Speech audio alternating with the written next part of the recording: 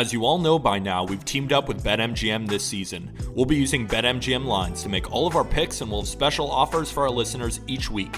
If you haven't signed up for BetMGM yet, use bonus code JustBaseball and you will get up to a $1,500 first bet offer on your first wager with BetMGM. Here's how it works. 1. Download the BetMGM app and sign up using bonus code JustBaseball. 2. Deposit at least $10 and place your first wager on any game.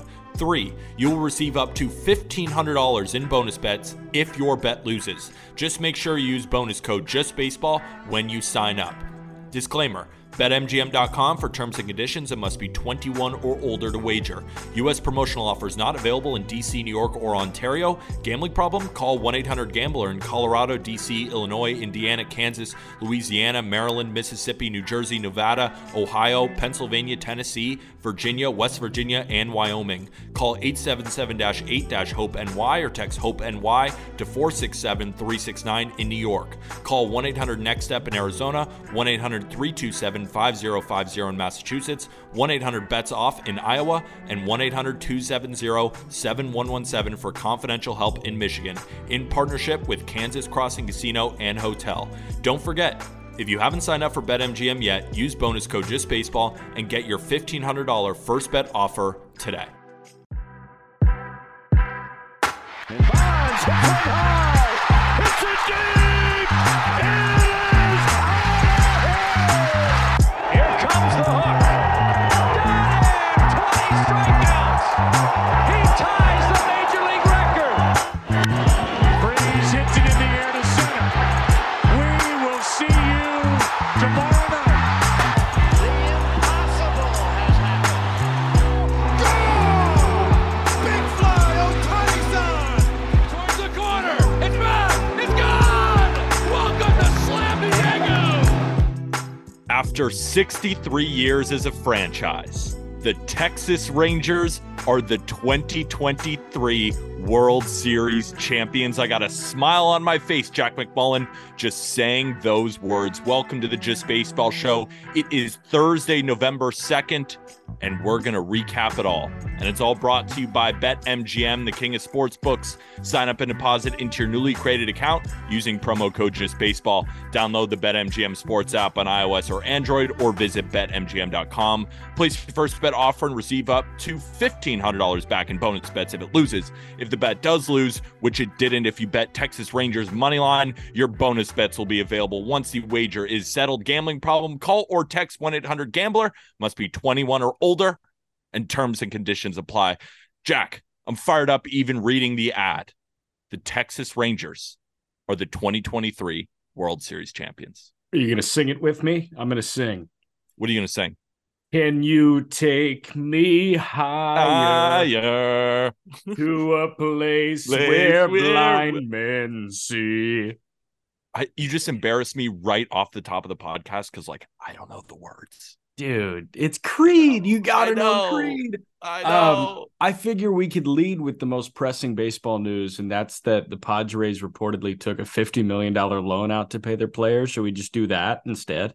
Yeah, we could talk about them in January. Let's talk about the Texas Rangers. This team, the last time they were above 500 was 2016 when they went 95-67. It took a couple of years. There was a lot of bad years, including the last two, 2021 and 2022, where this team finished with less than 70 wins. They win 90 this year. They steamroll through the Tampa Bay Rays. They steamroll through the Baltimore Orioles. They go to war with their arch rival, the Houston Astros. They never lost a game on the road. And once they got to the World Series, they proved that they were the best team in baseball. I do not give a shit about the Padres' financial troubles. I only want to shower praise on this team that hasn't had a title in the existence of their franchise, and they deserve every flower thrown on top of them.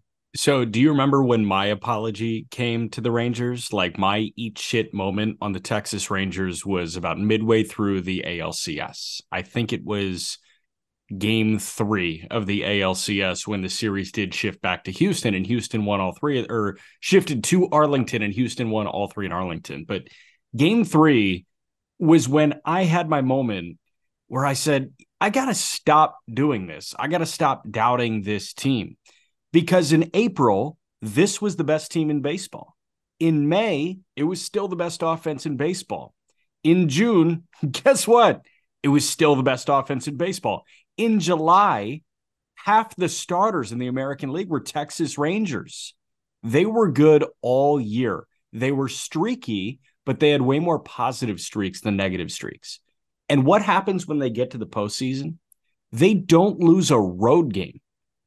Sellouts everywhere, except Tampa, but whatever. There was 2 games. They deal with the harshest environments that baseball can concoct, a road postseason environment, and they don't drop a game. This team is special, man. And I want to shout out Chris Young, and I'm very glad that Fox shouted out John Daniels after it happened. Yep. John Daniels was the president of baseball operations. He was relieved when Chris Young was elevated, and Daniels was an advisor to the Rays. And, now he's kind of like a front runner for a lot of these openings, and he may sit out for a year or two. It's kind of the James Click thing. But Daniels, he went through the shit with this team, man. He was with this organization for so long. And Chris Young referred to him on the podium postgame as a mentor figure to him. The Rangers are not here without John Daniels helping to construct this baseball team, particularly this offense, drafting Evan Carter, drafting Josh Young, signing Seager and Semien, getting all these guys there. What did Chris Young do this offseason? What did Chris Young do during his baseball career? He pitched. He was a good pitcher. You know what they did this offseason? They signed a ton of pitchers. You know what they did at the deadline? They added Jordan Montgomery. They added Aroldis Chapman before that. They nailed it from the top down. Masterclass of a season, masterclass of a turnaround from the Texas Rangers. Couldn't agree with you more. Masterclass of a front office, absolute masterclass on the field, and an absolute masterclass again by Bruce Bochy. He becomes the 6th manager in Major League history to win at least 4 World Series rings. Number 1 and 2, tied with 7, is Joe McCarthy and Casey Stengel. Then you got Connie Mack with 5. You got Walter Alston with 4, and Joe Torre and Bruce Bochy with 4. So they rattled that off, I think, 9th inning, managers with 4 World Series rings. And I think Smoltz said it. Joe Davis might have said it. But they said that's literally just like a list of the greatest managers of all time. It is. Bruce Bochy's a Hall of Famer. He's going in as soon as possible. He's one of the best managers of all time. Is he not the greatest modern age manager of all time? I mean, look at the names on that list. It's a lot of guys who are playing with plumbers as their first baseman, with all due respect to the plumbers out there. So Joe Torre is modern era. I think Joe Torre is probably the greatest modern era manager. La Russa had a really bad end, but Tony La Russa was damn good at his job, but he didn't Bochy's win the better than La Russa. Bochy's better than La Russa. I think so. It's between him and Torre. That's really the argument, and you can go back and forth. Thing is, Bochy ain't done, and the Rangers, the thing about losing a bunch of years is that you unload on the farm system. And by unload, I mean reload. Remember, it's still late at night. Reload in the farm system. Their best player might be in the minors right now. That's how much I'm obsessed with Wyatt Langford. They got pitching down there too, right? Arm made an update to his top 100. You got Rangers in there. That doesn't often happen with World Series champions. So this is the first year of many. How can we not call the Rangers the World Series favorite next year? How are they going to get worse? Jacob deGrom's going to be back. This team.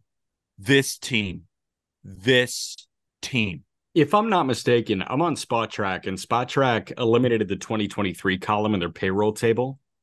But I don't think I'm missing anyone. Do you know how many people they lose to free agency this offseason? It's really just Montgomery, right? Yeah, I think it's one. I think it's Jordan Montgomery, and that's it. And they probably re-sign him. Price went up. True, but they still might re-sign him. I mean, how can you let that guy go now? So here's the deal. You got... And think about it, too. Hold on. Think about it, too. let's say there's 4 different offers out on the table.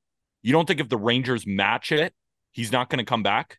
I don't think they have to exceed anything. They don't. No, it's a match. It's NBA-esque with a restricted free agent. Like, hey, you get an offer sheet, your team has a chance to match it. I think that's probably the way that Montgomery's going to go about it.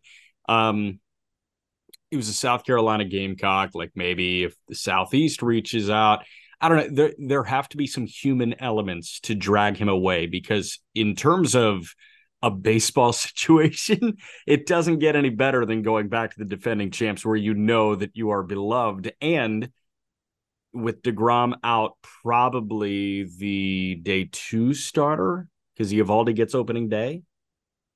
Where's he going to go instead of the Rangers? Where would you want to go? Back to St. Louis? I don't know. Yeah, I don't know. To the Yankees? The Yankees. Yeah, shave that thing again. No. Scherzer's making 43 next year. DeGrom at 40, Seager at 35, Semien at 26, Eovaldi at 17, Gray at 13, Heaney with a player option at 13, which he'll say yes to immediately, Leclerc with a club option at 6-2, which is nuts. But here are some of the guys they have pre-arb: Ezekiel Duran, Josh Young, Josh H. Smith, Evan Carter, Cody Bradford, Grant Anderson.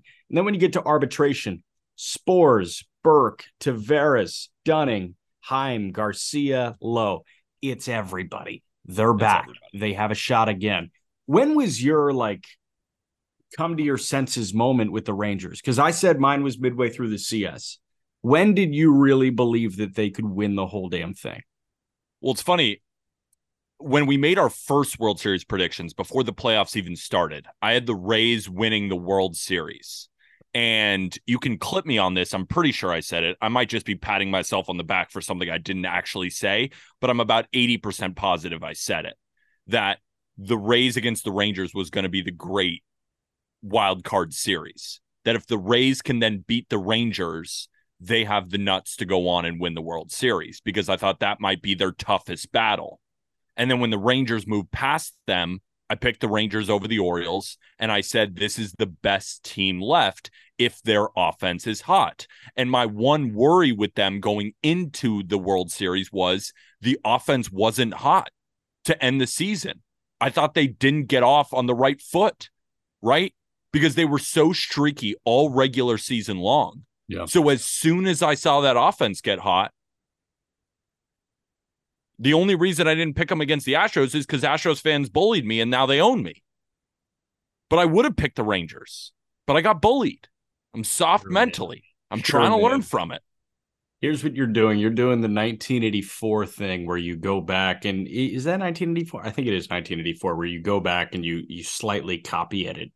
Do you see how good I spin zone that? Because you're really good at spin zoning. I actually picked against them twice, and that still came off like I believed in them the entire time. Good on you. Good on you, bro. Can we shout out Corey Seager, who just won his second World Series MVP? 2020 with the Dodgers, 2023 with the Texas Rangers. There are 4 guys now in baseball history with multiple World Series MVPs. If you think that's not a lot, it's because that's not a lot. And we're in an era where the quarterback of the winning team wins the Super Bowl MVP. Mahomes is probably going to win 2 or 3 more over the course of his career. Brady's got a bunch. Like, if you're a good quarterback that wins multiple Super Bowls, you're going to have 4. Stetson Bennett. Bennett, yeah, exactly. Yeah, Stetson, yeah.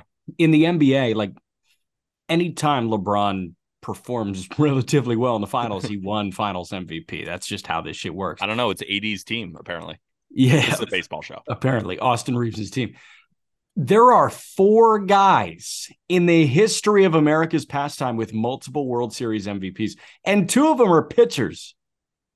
I'm going to rattle off 4 names, and this made my head spin when I realized this.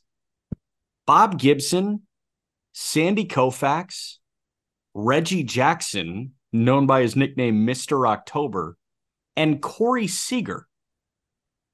That's a mind-boggling group to be a part of.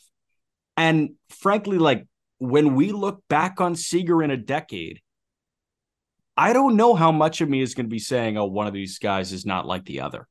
Who's to say that Seager doesn't have a Hall of Fame case similar to Reggie Jackson? Jackson had the homers. Seager, I don't know how counting numbers are going to work for Seager off the dome, but this guy has multiple World Series MVPs.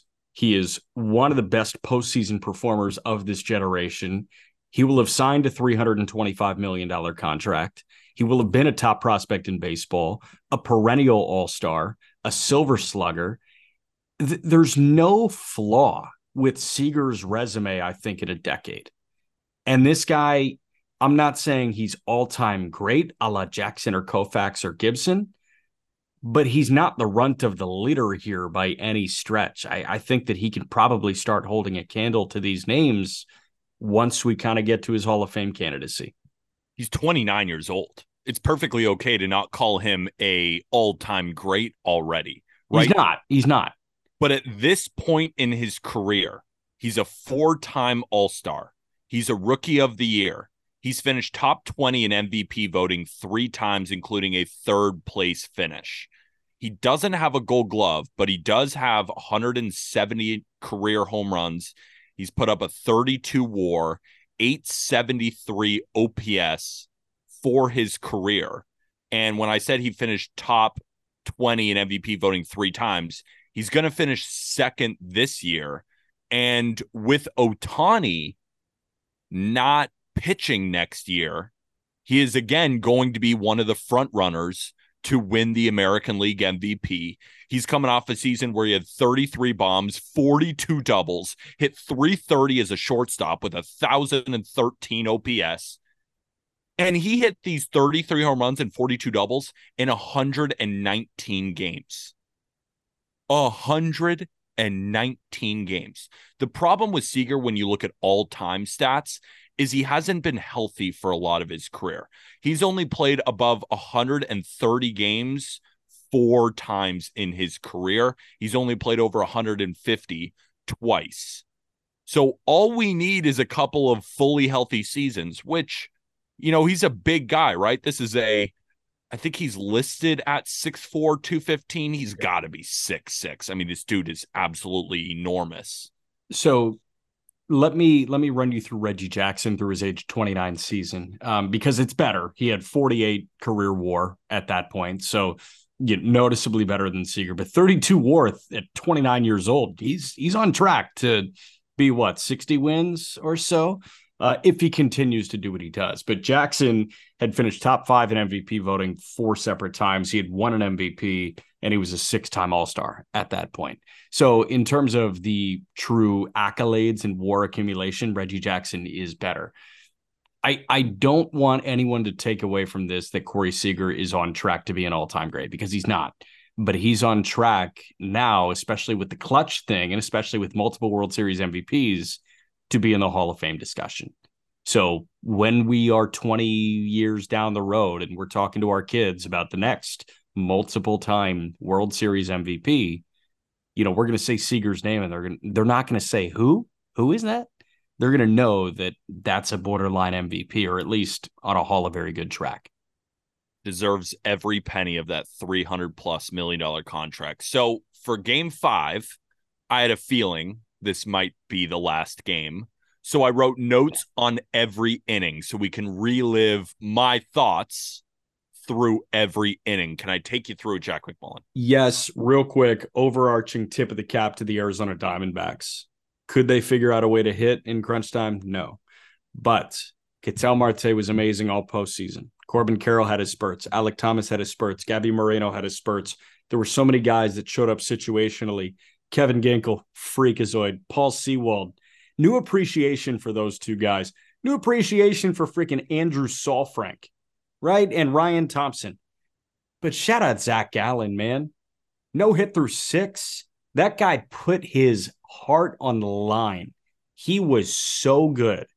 And it was a shift beater Q shot roller down the third base line from Seager that ended it. And here's the thing about the Rangers. They move so quickly. So as soon as that ended, the wheels didn't fall off, but the bus slowed enough for them to hop on the back, climb in, and take out the driver. But Gallen, man, tip of the cap to Zach Gallen, tip of the cap to the Diamondbacks for the hell of a year that they had. 3rd straight World Series with a pitcher throwing at least a 5-inning no-hit bid. Gallen, Javier in 22.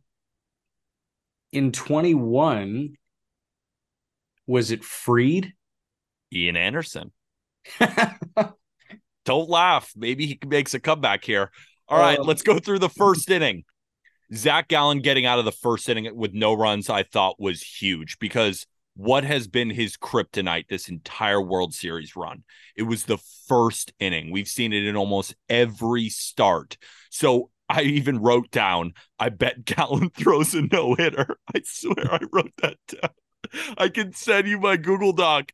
I said Zach Gallen getting out of the first inning with no runs is huge. I bet he throws a no-hitter now. Shut up. No, I swear I wrote this down. Obviously, it makes me look good, but he didn't actually throw a no-hitter. Can't be doing this. But it wasn't just getting out of the first with no runs. His command has been a little spotty, right? And what's Gallen known for? We've said it 50,000 times on the podcast. You've heard it 50,000 times on the broadcast. Fastball command, that he's got command of 5 pitches. They're all plus. Nothing is elite. But when he can put the ball wherever he wants, he can be diabolical. So when he didn't miss a spot in that first inning and just went through these bats like clockwork, right? He didn't work around Seager. That was coming out of Torey Lovullo's mouth that was a mistake by me. We got to work around him. Went right after him. Went right after Marcus Semien. And then goes right after Evan Carter. Bang, bang, bang, out of the inning.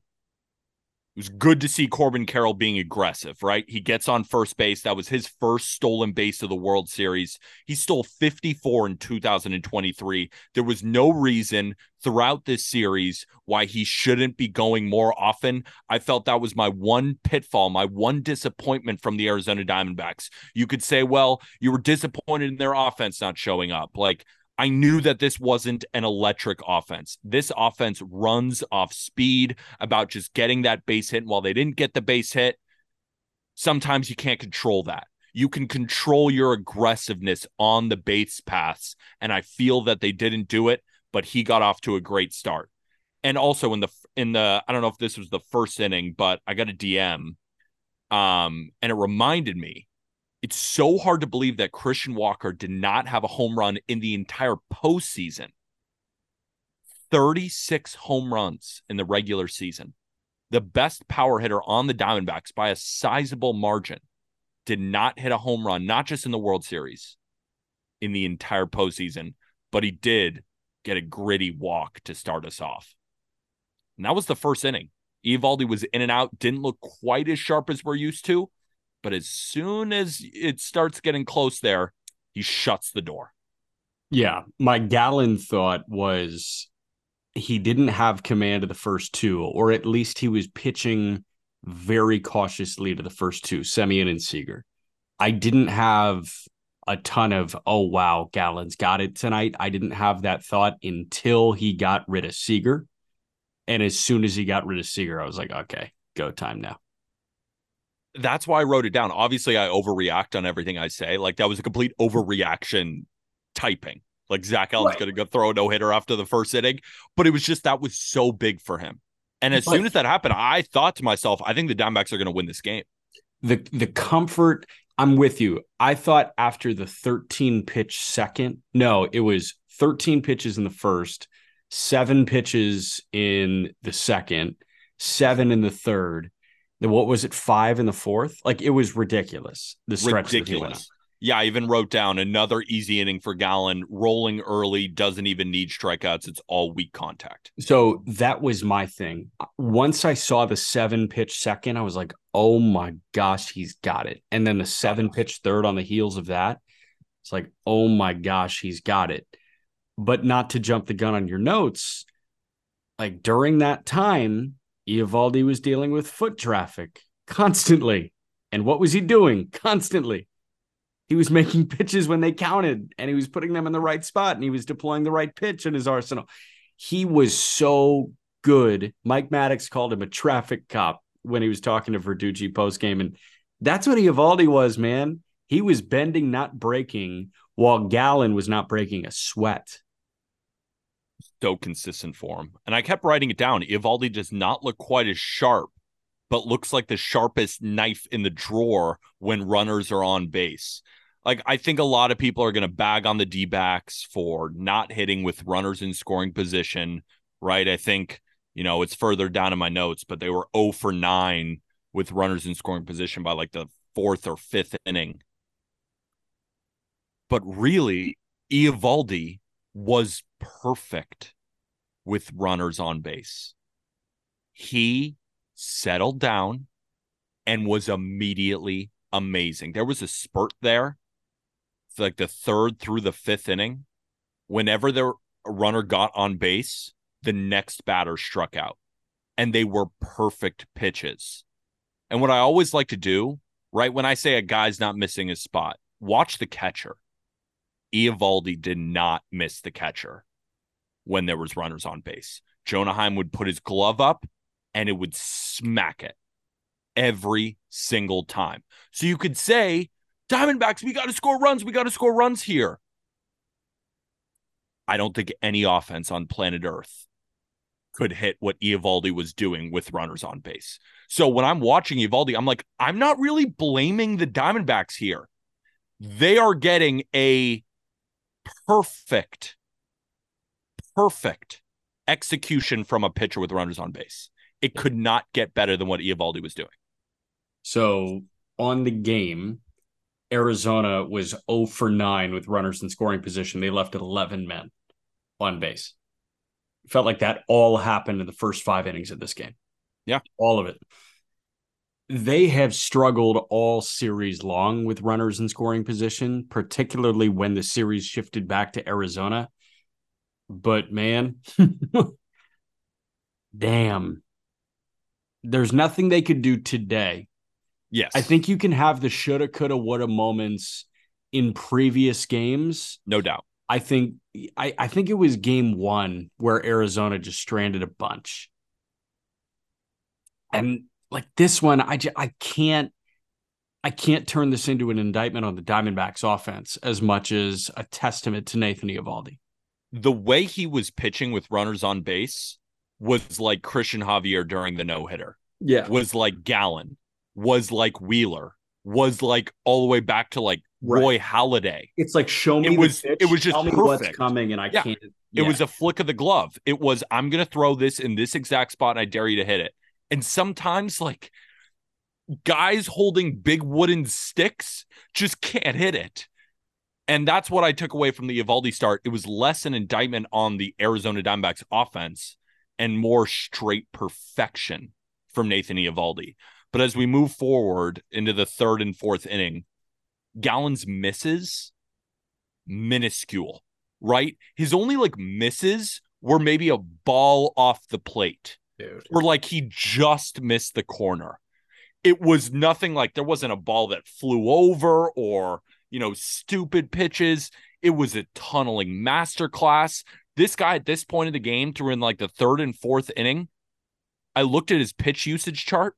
85% of what he was throwing was 4-seam fastballs and knuckle curves. What is Zach Gallen known for? Having an array of pitches, being able to throw them whenever he wants. Of course, he's still sprinkling the changeup and he's throwing his other pitches. But this was up top 4-seamers and disgusting knuckle curves. And he could throw both of those pitches wherever he wanted to. It was basically, he was just copying John Gray, right? This is a copycat league. You see your opponent in John Gray masterclassing, maybe you copy him. Of course, I'm joking. Gallen was superb, better than Kelly. I mean, this was what Merrill Kelly did with better stuff. This was perfect. Wow. In the 3rd inning, Gabriel Moreno was bunting. This team is just trying to get the lead early. They were 7-0 this postseason when they score first. Marte tried in the 1st inning, and then Moreno did it. But you ran into Nate, big game Nate. Walker strikes out, Pham ground out, and I wrote out, good luck, Diamondbacks. That was your inning. At this point in the game, D-backs hitters were 0 for 7 with a walk and a sacrifice bunt with runners in scoring position through 3 innings. I got a text. Walker looks lost at the plate. I was like, couldn't agree more. It's so funny because the couple of games before, He great. he was 4 for 7 over his previous two games. He was getting hot. That's why I didn't think he looked lost. He got Nate Eovaldi. Like, better pitching beats better hitting. Is anyone surprised? I could tell Marte, right? The hit streak didn't last. That's the hottest hitter on planet Earth. That thing going, yeah, make it. But that was the beauty of Nathan Eovaldi. Like, Gallen had the better start, but there was no better pitching than Eovaldi with runners on base. Yeah, but Gallen didn't have to do it. Exactly. So, you know what I mean? Gallen had the better start. Yeah. But I was saying that, like, it was perfect. In the moment, it's crazy. It's crazy. It was perfect. And this was such an entertaining game. We go to the fourth inning. Geraldo Perdomo diving play. Sick. He's such a good play. He is Jorge Mateo Edmundo Sosa. Like, he's always going to have a job in the big leagues. Oh, yeah. Because of speed and defense. He's like everything Kevin Newman wishes he was. But here's the thing, like, Perdomo supplies a bit more offensive. I don't want to say firepower, because, like, I wouldn't call what he does firepower. I would. I'm a I'm a Perdomo guy. Why are you a Perdomo guy now? He's just. I was a Perdomo guy on May 1. But he's not giving you bad at bats. No, he's not. He's not. And I'm an at bat guy. Like, you can get out, but if you put up a good at bat, I'm gonna start liking you. And I didn't feel that Geraldo Perdomo was putting up bad at bats this entire series. There was many other Diamondbacks hitters putting up bad at bats, and then maybe even getting a hit or getting out. He was always a consistent good AB at the bottom of the lineup, and he was a big reason why they were even here. And I agree with you entirely.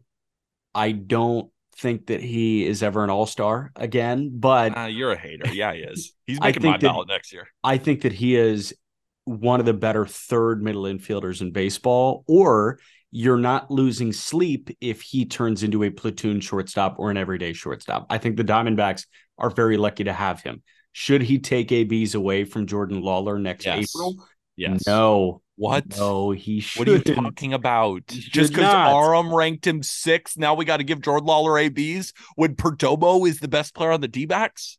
God, I need you to cool it with the propaganda. I'm just spin zoning everything right now. Perdomo is an elite defender, and he provides enough offensive value to have a spot in the big leagues for the next 10 years. And you got to remember, Geraldo Perdomo is a very young baseball player. Is he 22 years old right now? No, I think he's 24. Oh, Jordan Lawler or Perdomo? Perdomo is, I think, 24. Yeah, 24. Oh, he's a young 24. He just turned 24. You know what the Diamondbacks should do? Now, I don't know if the Yankees would accept this, but they should probably trade Jordan Lawler to the Yankees.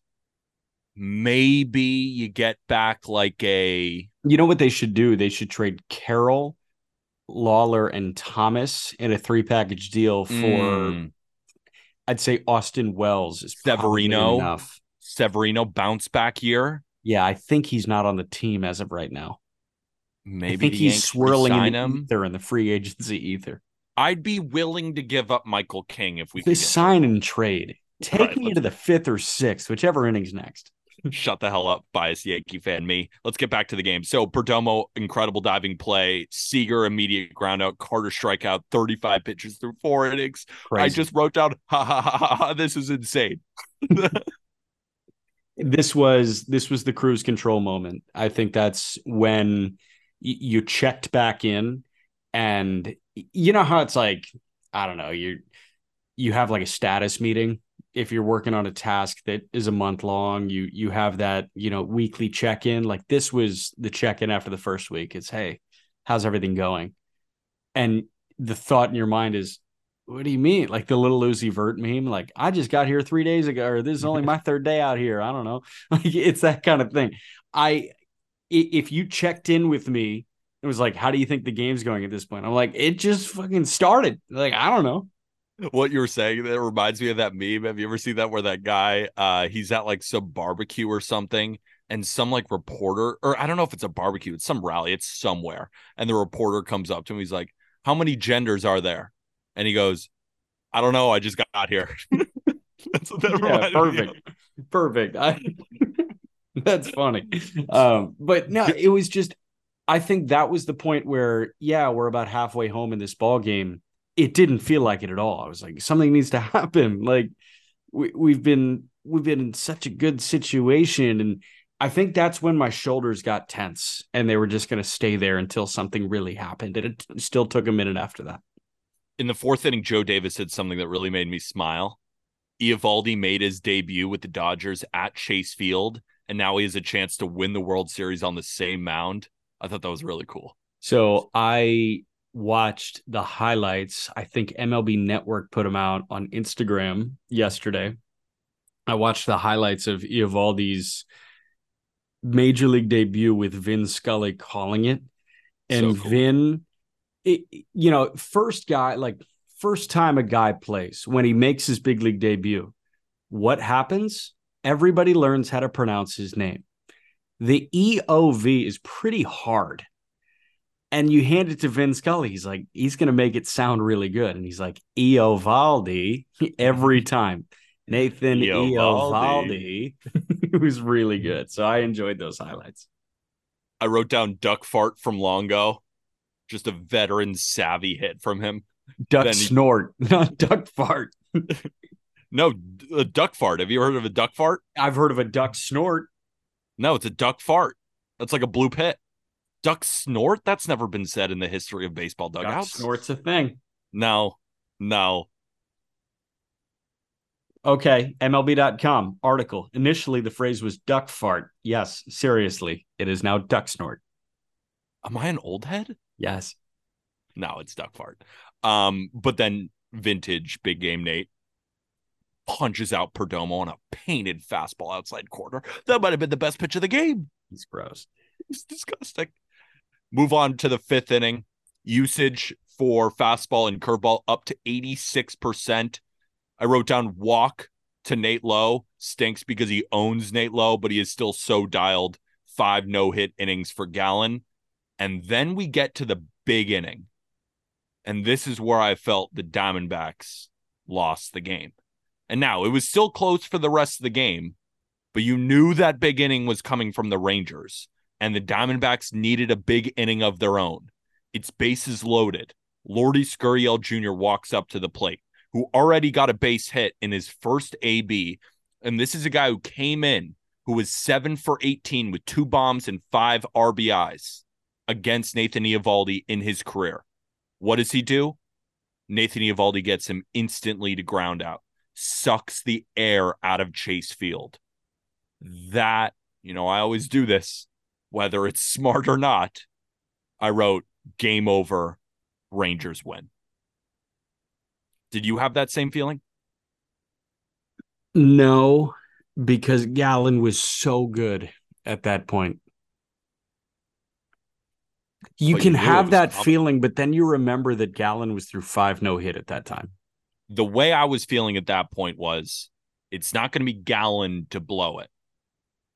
But Paul Sewald, former Mariner. And I was like... So the way that I kind of viewed it was, all right, we've officially turned this thing into a bullpen decision game. And come on, head-to-head, A-team bullpen versus A-team bullpen. The thing is, the Rangers offense, and the only reason I'm saying this is because I wrote in my article when I made my picks for the morning, and I said the Diamondbacks bullpen is great. And I even wrote down Kevin Ginkel will get his scoreless inning. Yes. But there's nobody in there that that the Rangers can't hit. There's nobody in there, right? They are better arms than the Rangers have. But what? I mean, you could be the greatest pitcher on earth. The Rangers are going to have the inning. And it's going to come. Yeah.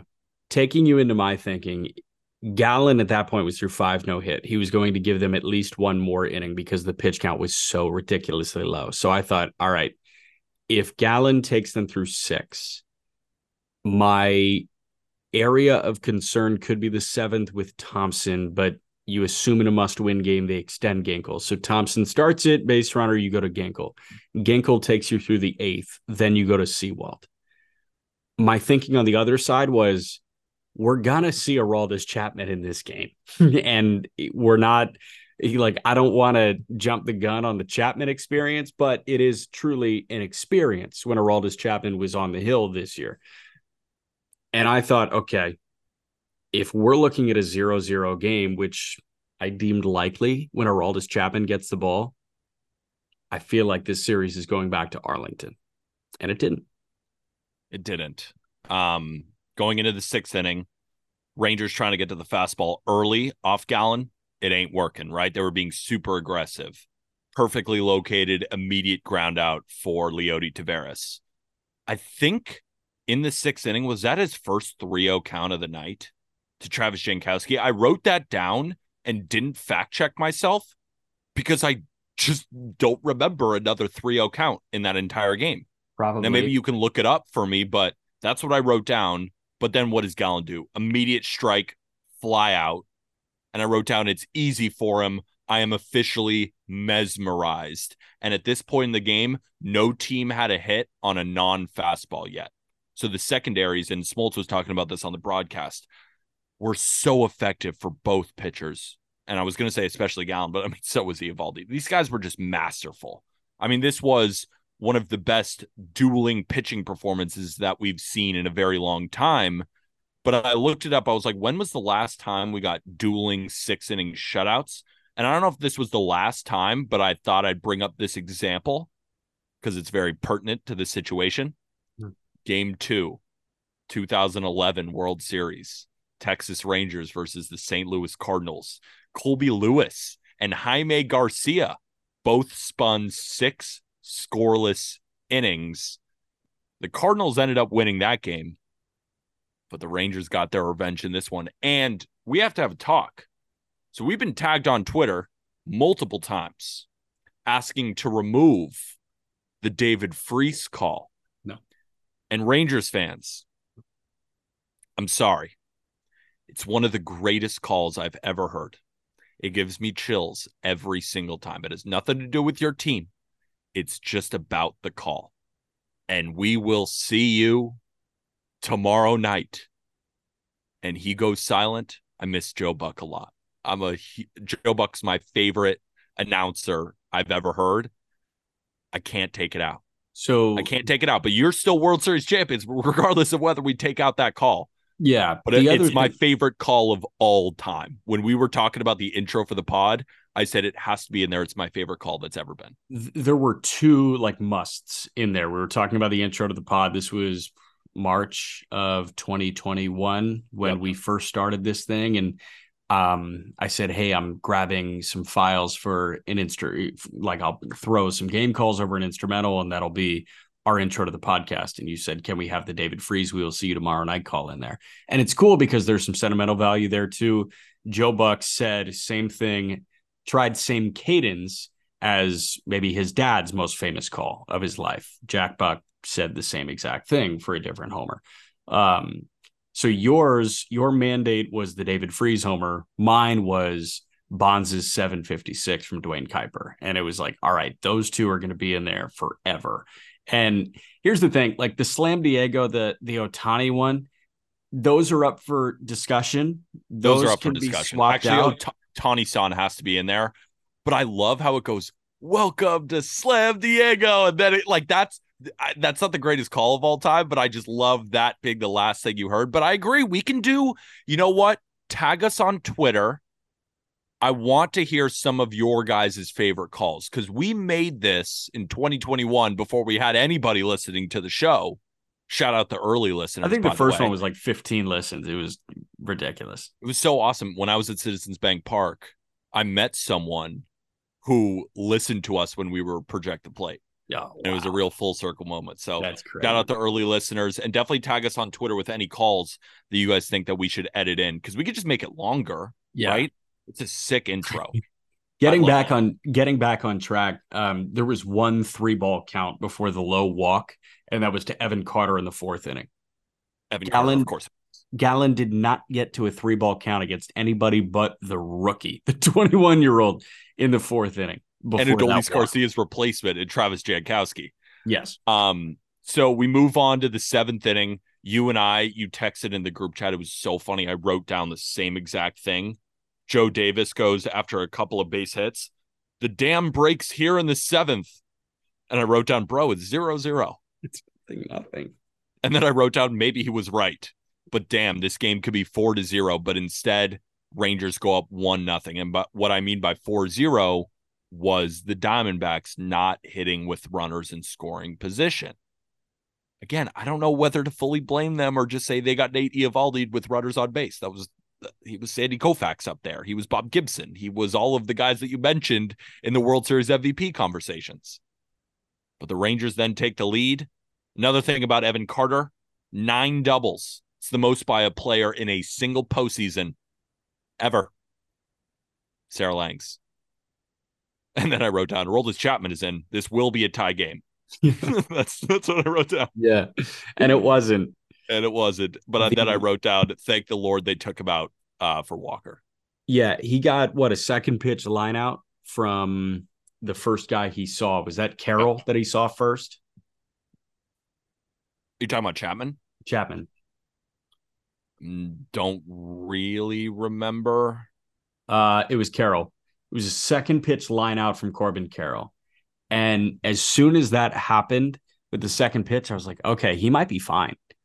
If he went to 2-0 or 3-0 on Carroll, because obviously he started 1-0, that's just how Chapman operates. He looks so shitty again. Like he did. What are we talking about here? Just shitty again.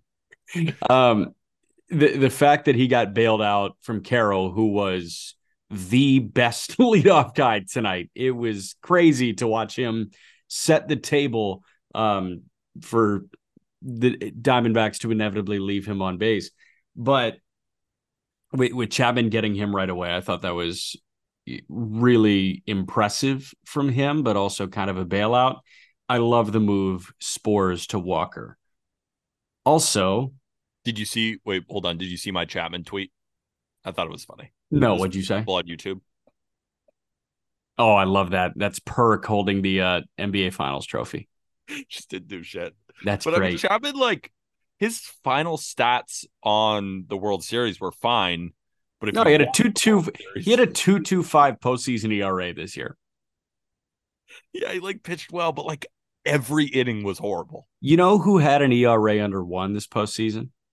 Josh Spores. Fucking Josh Spores had a .75 this postseason. Josh Spores went 2 1/3 to end the fucking World Series. The biggest Bruce Bochy move ever. Ride the hot hand. No, we ain't going to our closer. We got Josh Spores. Why would we? He's pitching well. I loved Bruce Bochy. He's awesome. Something that has been actually pretty well documented with Leclerc this postseason is it takes Leclerc a hitter or two to really dial in. He will miss his spots a lot, the front 2 hitters. And when they made the move to Spores, and especially in the 8th too, staying with Spores and not relying on Leclerc for a 4 or 5 out save, you didn't have the wiggle room to have him feel his way through the first 2 hitters, Leclerc, if he came in. In the 9th, you did. Yeah. But Spores had thrown so well, and the pitch economy was there. He got through 2 1/3 and 31 pitches. For a reliever, that's excellent. It's excellent. I mean, we're talking about guys with big nuts and Kevin Ginkel. Josh Spores, man. Unbelievable performance. But Ginkel looked sick, too. And he was in Walker's wedding. But Kevin Ginkel, I wrote down Corey Seager versus Kevin Ginkel, the greatest battle in World Series history, and it was a walk. Lame. But of course, then he gets the strikeout, then a ground out. He is my favorite player. I love Kevin Ginkel. I love Kevin Ginkel, dude. It's just fastballs and sliders, and you don't know which one is coming, and they just can't hit it. I swear to you, Jack, I was tuned the fuck in for Seager Ginkel. I thought that was the greatest one in the postseason. How could you not be? That was unbelievable. The radius of Jupiter? Sorry? What's the radius of Jupiter? 44,000 miles, I think. Nice. That makes a lot of sense for those 2 dudes. Nutsacks. And then I wrote down Spores is the Rangers Ginkel. Perfect curveball to get out Pavin Smith to strike him out. Perfect curveball. That was, and Arm was talking in the chat too. It makes sense that you're bringing in Pavin Smith here, the left-handed bat, but it's these late game pinch hitters Like, you're taking out Longo. I didn't. I think he was just trying to create a spark, trying to get a matchup in there, trying to get someone else in to hit. But I mean, I don't even think it would have mattered. Do you know what Longoria's postseason OPS was? Really bad. 455. Yeah. I don't blame Torrey. I don't blame him either. I was like, Pavin Smith ain't getting a hit here either. Like, I don't know. That was where my immediate thoughts was. I mean, Pavin Smith, he was hitting 333, right? I think he was 3 for 9, if I'm not mistaken. Pavin Smith, it was 3 for 9. Yes, he was. 6? No, he's 3 for 9, I think. And I wrote in my article, Rangers just know Seawald. They hit vert so well. They get on you quick. And instantly, the score is 5-0. The Diamondbacks should have known when they were trading for Paul Seawald that they were going to face the Rangers in the World Series. The one mistake of the Diamondbacks front office was trading with the Mariners. Just kidding. They were amazing. You don't have anything to say to that? No. Okay. I just wrote down the most Bochy move ever to leave Spores in there. Hot hand. He strikes out the guy who has been the hottest hitter in the postseason, Ketel Marte, to win the World Series. There are 3 teams in Major League history to win a World Series 2 years removed from losing 100 games. The 1914 Boston Braves, the 1969 Miracle Mets, and the 2023 Texas Rangers. World Series champions, Corey Seager, 2-time. When you talk about Corey Seager, include 2-time World Series MVP. Bruce Bochy etches his name as one of the greatest managers in the 150-year history of Major League Baseball. 63 years as a franchise, and they get their first ring, the Texas Rangers. They are crossed off the list of teams who have not won a World Series title. That list: Milwaukee Brewers, San Diego Padres, Seattle Mariners, Colorado Rockies, Tampa Bay Rays, and no longer the Texas Rangers. They're going to be good for a really long time. You like Evan Carter? You're going to love Wyatt Langford. They're going to be incredible, man. And this is the start of something really special with a group of guys that is not going to kind of run them broke. The way you circumvent going broke as a team is winning a lot of games. And Padres didn't win a lot of games to tie it full circle this year. The Rangers won a ton of games. Spending money does work. Spending money on Seager and Semien, spending money on pitching, that worked as long as you spend it on the right guys. So your PSA to baseball fans, when your team spends money, don't immediately scream, bad deal. Why'd we give this guy this much money? There are always going to be bad deals. The Rangers have inked guys to bad deals. The Angels are the king of inking people to bad deals. Just a unneeded Angel stray for the few Angels fans left in existence still rooting for them. They are the hardest watching baseball next year. There's no doubt in my mind. Like, I'll watch Oakland before the Angels next year. Really? Yeah. I don't know. Oakland will probably be a really tough watch next year. I'll watch the Trout highlights and that's it. But man, like, every team has those big money contracts that make you toss and turn at night. But the way you get to this point is by establishing a great organization when it comes to player development and player identification, instilling the right energy and professionalism in your clubhouse, and by spending appropriately and by going to get the big fishes. Big fish, plural, but fishes, sure. Player development, player identification. Carter, Young, Heim, keep on going. Signing the big money guys, Seager, Semien, DeGrom, even though he wasn't a big part of this, Eovaldi, and instilling the right energy in your clubhouse. Bruce freaking Bochy. Christian gets it. Kind of tying back to the first thing I said about him. This is the perfect poster boy of how to work a season in the right way. And I thought the Rangers were pretty damn near perfect this year in how they went about the 2023 season. Two players I'm really happy to see get rings. Jonah Heim, Nathaniel Lowe, guys who have been there for a couple of years, experienced the downs, and this was the ultimate up. And just so happy to see Marcus Semien get a ring. I mean, he turned into one of my favorite players this entire season. Love the way he works at bats. Love the way he leads off the game. Is just a ball player to his core and has been on a lot of bad teams. Gets the big contract, is finally recognized for the great player that he is. And he was the one to hit that home run to make it 5-0. And you could see the emotion, right? It felt like there was steam coming out of his ears. Just unbelievable. So happy to see them win it. Congrats, Texas Rangers. Smiling ear to ear because this was an awesome season. There was so many ups and downs in the regular season. Jacob deGrom goes down. He was supposed to be the number one on this team. You trade for Max Scherzer. He was supposed to be the anchor at the top of the rotation. But this team won with Nathan Eovaldi, Jordan Montgomery, Andrew Heaney, and for all the people like us who are worried about the Rangers bullpen, they stepped up. This was as good of a team as you're going to find. And, you know, it's so funny, too, with the Astros being as great as they are. In the last 5 World Series, this is the 4th one that's featured a team from Texas. The state of Texas kind of owns baseball right now. I'm fine with that, man. Lone Star gives me an excuse to go to Austin, get some barbecue, and I think it's called Round Rock Donuts, the huge donut.